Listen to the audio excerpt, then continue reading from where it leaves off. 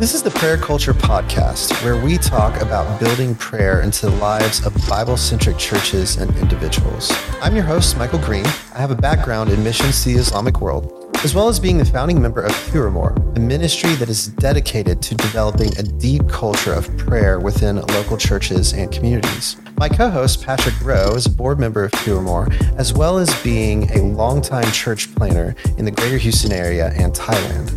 This is the Prayer Culture Podcast.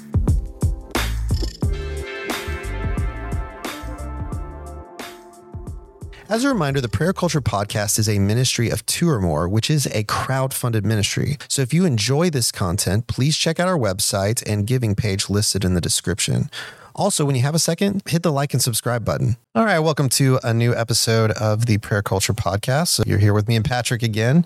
And today we're tackling a really interesting issue. The question we're going to ask today is, what does being righteous have to do with my prayers? And the verse that this stems from is James 5:16, which says, "Therefore, confess your sins to one another and pray for one another that you may be healed. The prayer of a righteous person has great power as it is working." Patrick, what do you think about this righteousness having to do with our prayers and their effectiveness? Right. The reason why it's an interesting thing, and we even mentioned that we were going to talk about this on the podcast to a friend of ours, and he was like, "Ooh, I'm going to let you handle that." You know, the reason why it's interesting is because we don't want to enter into a space where we say, if you've sinned this much, then your prayers have no power, you know, or God's not listening to you. But if you've only sinned this much, because nobody's going to say, well, God only listens to you if you've never sinned, or if you never, ever sinned, then God doesn't listen to anybody. So then it becomes this sliding scale kind of like, how much do I have to sin before God stops listening to me? Not that we're trying to get away with sin, but we all feel like, I know I've sinned. So then what does our righteousness, us being righteous, have to do with God listening to our prayers? Because that's where the power comes from. You know, it's not that the prayers have power because of me, but because of the one I'm praying to. So the fact that he's hearing me and responding is where all the power comes from. And if that's connected in some way to my righteousness, then that's a big issue. And it feels a bit touchy because we don't want to put the gospel, the truth of the gospel, at risk in any way by saying it's by our own righteousness that we become acceptable to God. So you can see how this can become a touchy issue or a complicated issue, even theologically, to understand what does the Bible even say about it. So that's all we're going to do is just run to the scriptures and we'll have our conversation about what our righteousness has to do with it.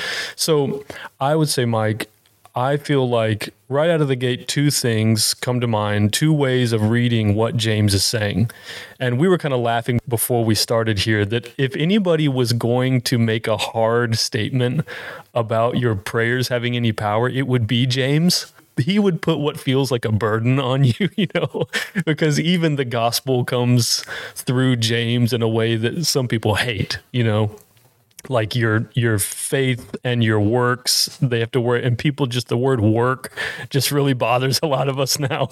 But James is just so unconcerned with what hurts our feelings or what bothers us. He presses, you know, He's the Paul Washer of the group. He's the Paul Washer of the group. Oh, okay. So here's two ways that I think we can think about what James is saying. Way number one would be that a righteous person, okay, because that's what James says, the prayers of a righteous person. So who is a righteous person?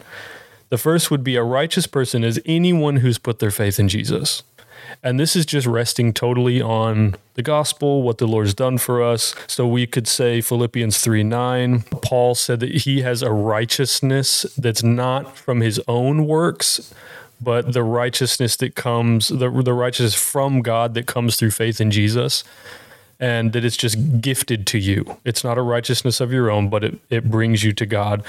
We could quote Hebrews 10, verse 14, that Jesus, by offering his own life, has perfected for all time those who are being sanctified. So Jesus, by the sacrifice of himself, has taken all of our sin on him, and this, as this gracious act of mercy, has gifted his righteousness to us, so that now all who put their faith in him are righteous. I am now righteous in Christ.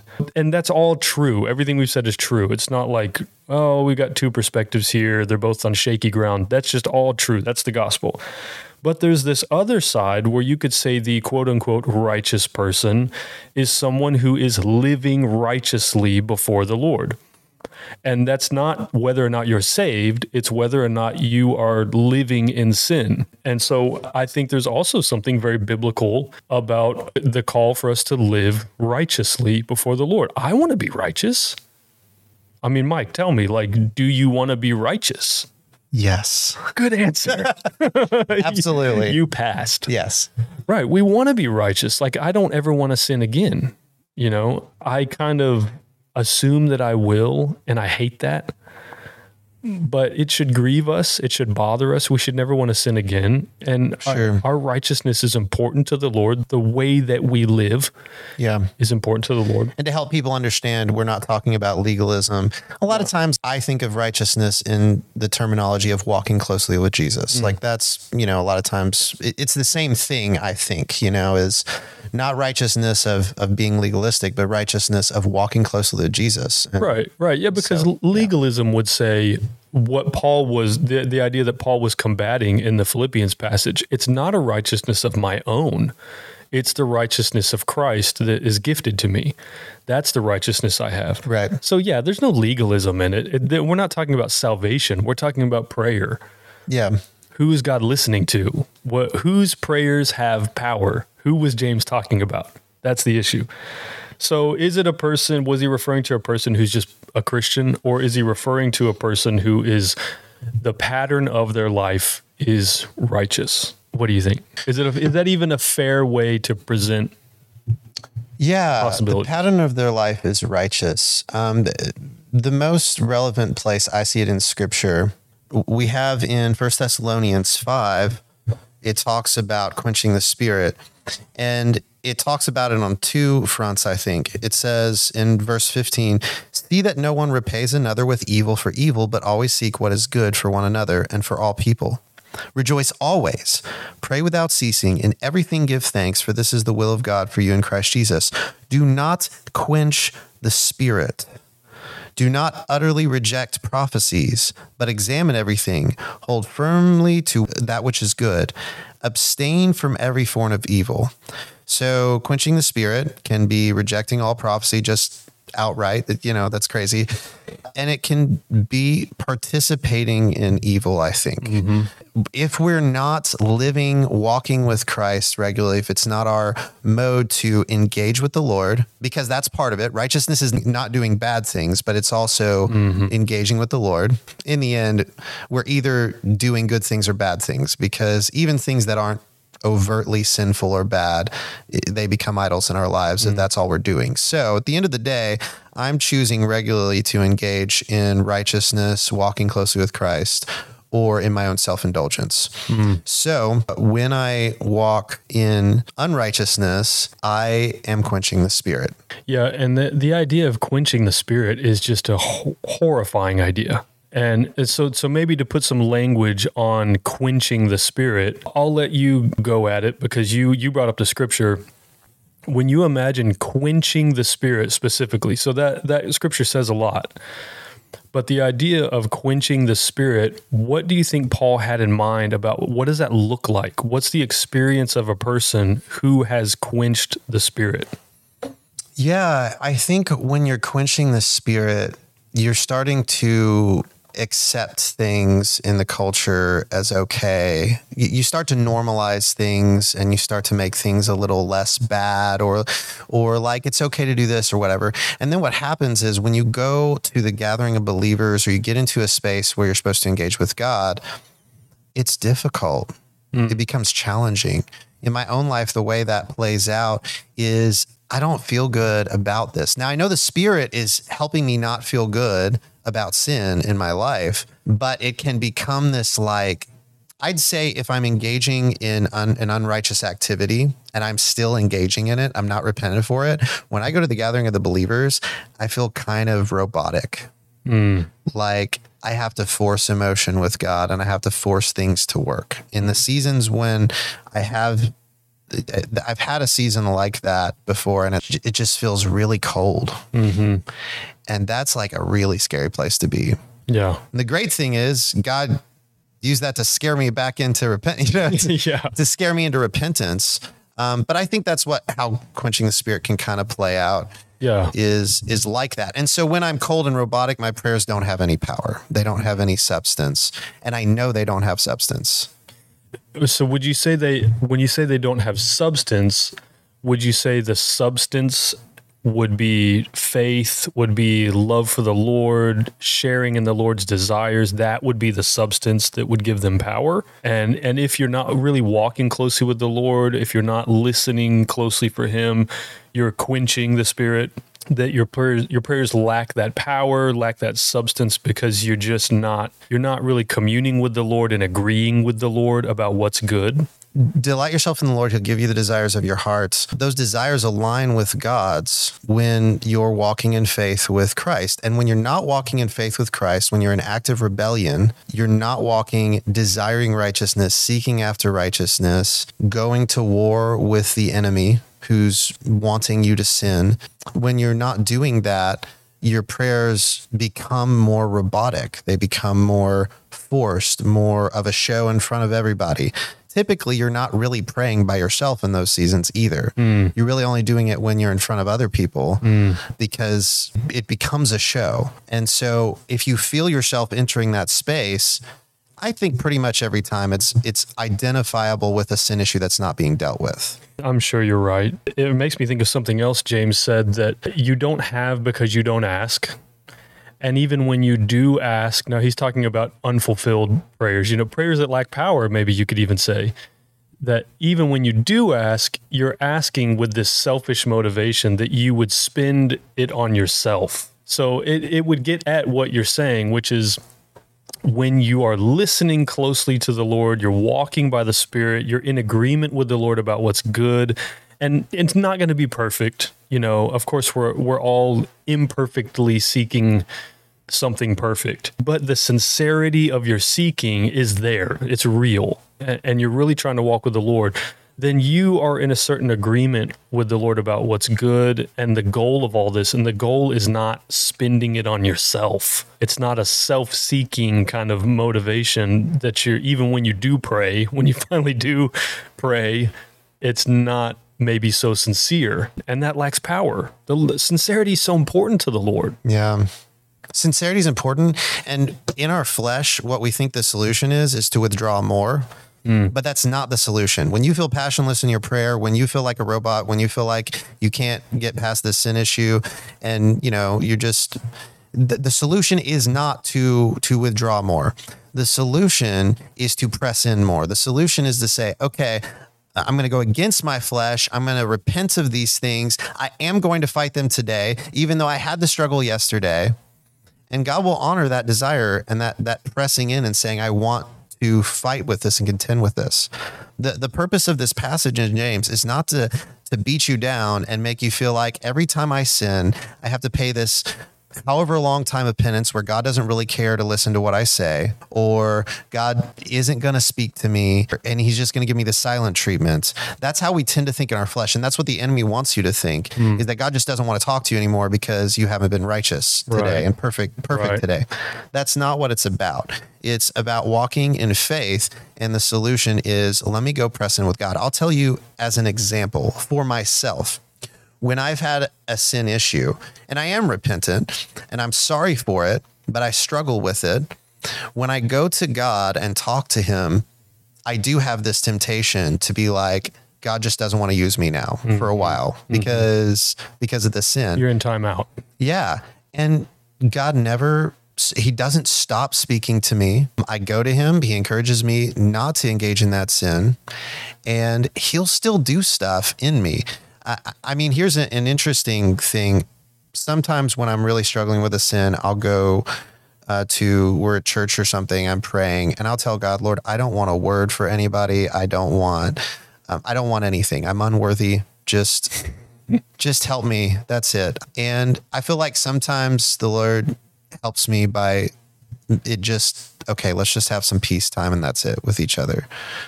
Sometimes he gives me a word anyway. And then I start praying about it and I'm like, man, I don't feel worthy of this word, but that's not really what this is even about.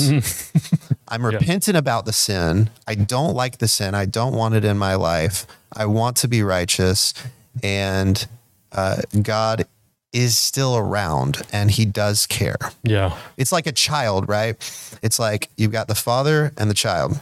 The father does not stop loving the kid when he is in rebellion. It does hurt the communication. The prodigal son, great example. Right. The prodigal son left. He was gone. He couldn't really talk to him because he was gone. He was actively not listening to the father, right? But when the prodigal son was repentant, he came back, and the father is communicating with everything because the prodigal son wants it and is willing to listen. Right. Yeah, totally. I think there's really something to be said for, even if we're living in a rebellious state, if we're living unrighteously as a Christ follower, we do believe the gospel, but there's some kind of sin issue in our life and we're just not listening to the Lord about it. And there's some kind of connection perhaps about our communication with the Lord. Like, is he listening to our prayers? All these questions that we have based on James 5:16. The Lord is always, without exception, the Lord always in the scripture listens to repentance, always listens to humility. More than once, what is it, 3 times you get the quotation in the scriptures from James, from 1 Peter, and maybe another place that I'm not thinking of, that God opposes the proud, gives grace to the humble. That's like this mantra in the scriptures that the Lord just loves and draws near to. He's attracted to humility, but pride repels him. He stays away from pride. And so the, unrepentance, choosing sin, is like ultra pride. The Lord's saying he has all this good for us. His ways are higher, they're better. And of course, he deserves our obedience. He deserves our allegiance. He deserves our affections, all these things. And when we, through our sinning, make a value judgment and decide something else is better than him, of course, that's ultra pride. And the Lord opposes that. But he's such a gracious God that his opposition to our pride is that the Spirit of God in us is convicting us about it and calling us back. So because he's always going to listen to our humility and repentance. I feel like, as I was preparing, as I was thinking about this issue, I went to 1 John chapter 3. And so John actually gives some really weighty words, I think speak to both the righteousness we have in Christ and the righteousness of our lives, and how important it is to the Lord and how serious the issue is, but we can take some confidence also from what he says. So this is 1 John chapter 3, verses 6 through 10. It's a bit long, but worth reading, obviously, because it's the Bible, and it's better than anything we would say. No one who abides in him, that is Jesus, keeps on sinning. No one who keeps on sinning has either seen him or known him. Little children, let no one deceive you. Whoever practices righteousness is righteous, as he is righteous. Whoever makes a practice of sinning is of the devil. For the devil has been sinning from the beginning. The reason the Son of God appeared was to destroy the works of the devil. No one born of God makes a practice of sinning, for God's seed abides in him, and he cannot keep on sinning, because he's been born of God. By this it is evident who are the children of God and who are the children of the devil. Whoever does not practice righteousness is not of God, nor is the one who does not love his brother. So it's almost like, okay, is the righteous person whose prayers have power, according to James, is that the person who is in Christ and has Christ's righteousness gifted to him? Or is that the person who walks in righteousness? And I think how we're rightly describing it, it's not your moral perfection that you never sin. It's that even when you do sin, you don't want to sin. But when you do, you humble yourself, you're repenting, you're drawing near to God. That is a form of righteousness. That the Christ follower is going to come to Christ and trust in Christ for the forgiveness of his sins, and trust in the promises that God has made about his grace toward us who believe. That is a kind of righteousness that we can engage in. So John is saying that the righteous person is the one who is in Christ, and the one who's in Christ is going to live righteously. So it's almost like, is it this or is it that? Well, it's kind of both. If you're in Christ, according to John, you will live a life of righteousness. And that doesn't mean perfection, because he goes on to say, of course, that it will be imperfect. So to me, it feels like you're covered in the perfect righteousness of Christ through your faith in him, and you'll be living a life of imperfect righteousness, not sinless, but also not making a practice of sin. And I think the Holy Spirit's really faithful to us, that if we begin to make a practice of some kind of sin, he's always convicting, he's speaking, he's drawing. Yeah. And if we'll listen to him rather than quench or rebel against his voice, then we can quickly return and hear him again. And as you said, have almost an uninterrupted fellowship with him. Oh yeah, the Holy Spirit will like cry out to me, when I've been in a season of rebellion, you're quenching me, don't do it, you know? I love you, don't do it, please, because he cares, and God's always quick to forgive when I'm willing to come in repentance and faith and say, you know what, I'm really sorry, this was wrong. And I need your forgiveness and your love. And self-deprecating for some season and being, living in this constant, I sinned again, and so God is not going to listen to me or talk with me. That's just not there. It's living in this, when I mess up, I repent. I'm seeking to be holy as God is holy, as our Father in heaven is holy. I'm seeking with all of my heart to walk closely with Jesus, and God still loves me when I miss the mark. So let me seek again. I do think there is a difference, because there is a point at which you've quenched the Spirit so much that it's clear in your life you really don't care about following Jesus that much. Mm-hmm. It's kind of like this side ornament of yours. Right. And it's become more of a cultural thing that you are still a Christian, or you are a Christian, but you really have no intention of living with him. You can have seasons of your life that are that rebellious, and that could be considered where your prayers have no power. It's like, I'm living in an active sin. I'm really not repentant about it.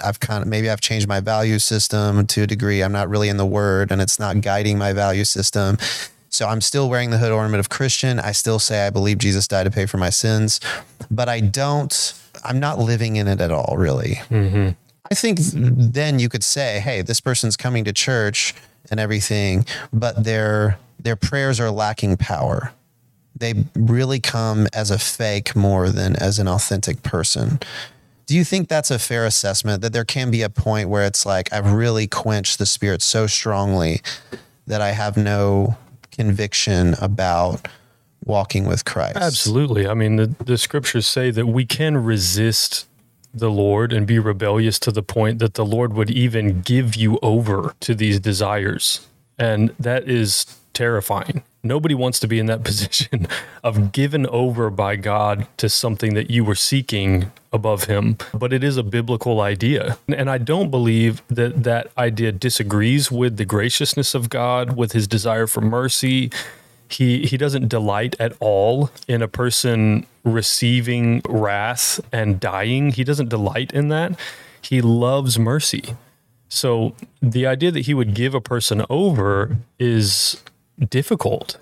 It's hard and it's scary, to be honest. But really the point of all that we're saying is, for myself, for all of us, let's not be so foolish as to stop listening to the Lord, to not draw near to him. There's another thing James says, resist the devil, he'll flee from you. Draw near to God, he will draw near to you. One is clearly better. Draw near to sin, draw near to the desires of the devil for your life, and just play right into your own destruction. And God may give you over to those desires, horrifying.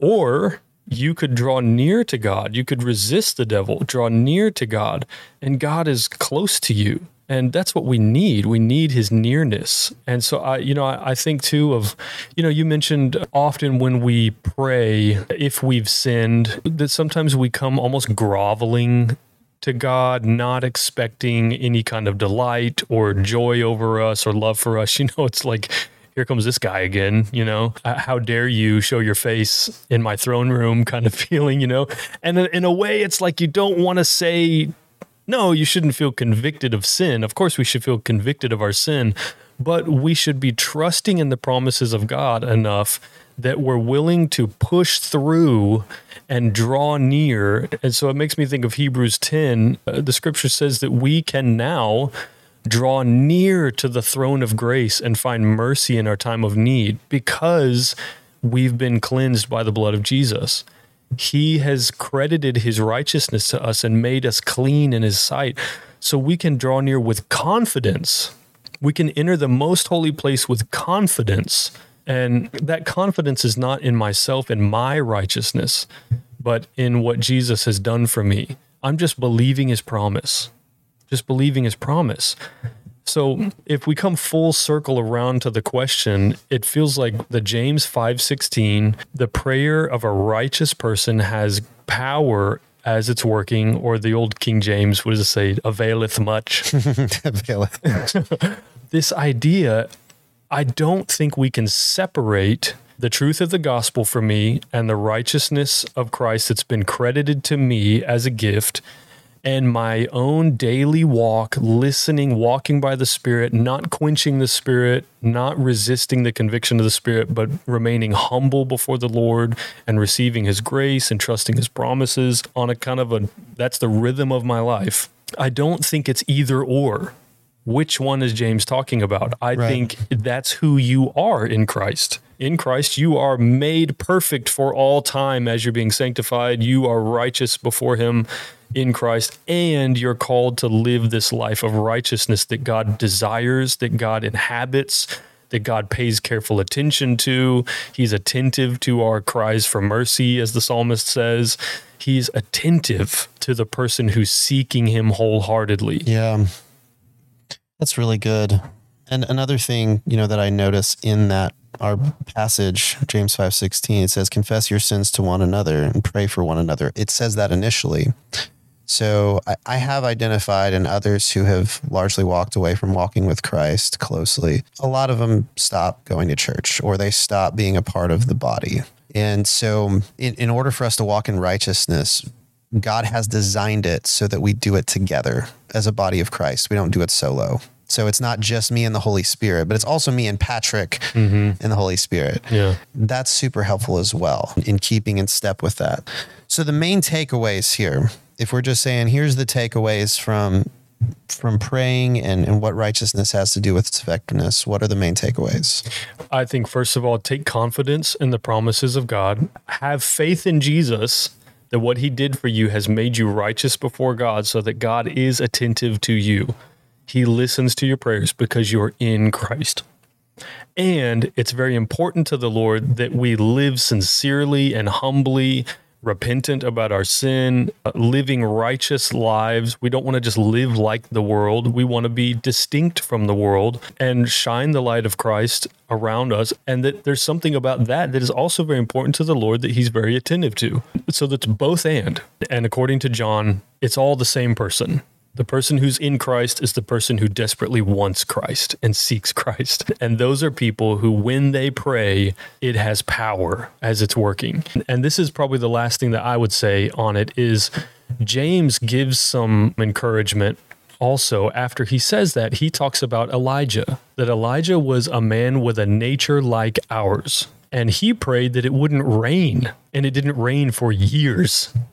And then he prayed that it would rain, and it rained. James makes a point of saying he's a man with a nature like ours.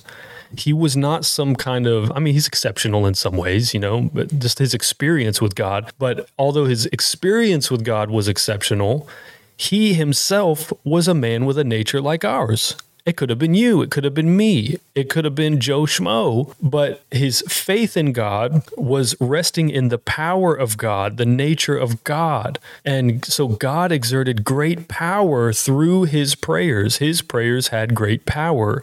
He's a righteous person. Why was he righteous? Because of his faith in God. It's just a normal person relying on the power of God, depending on God, looking to God, eyes fixed on God. That's the person who, when they pray, it has power.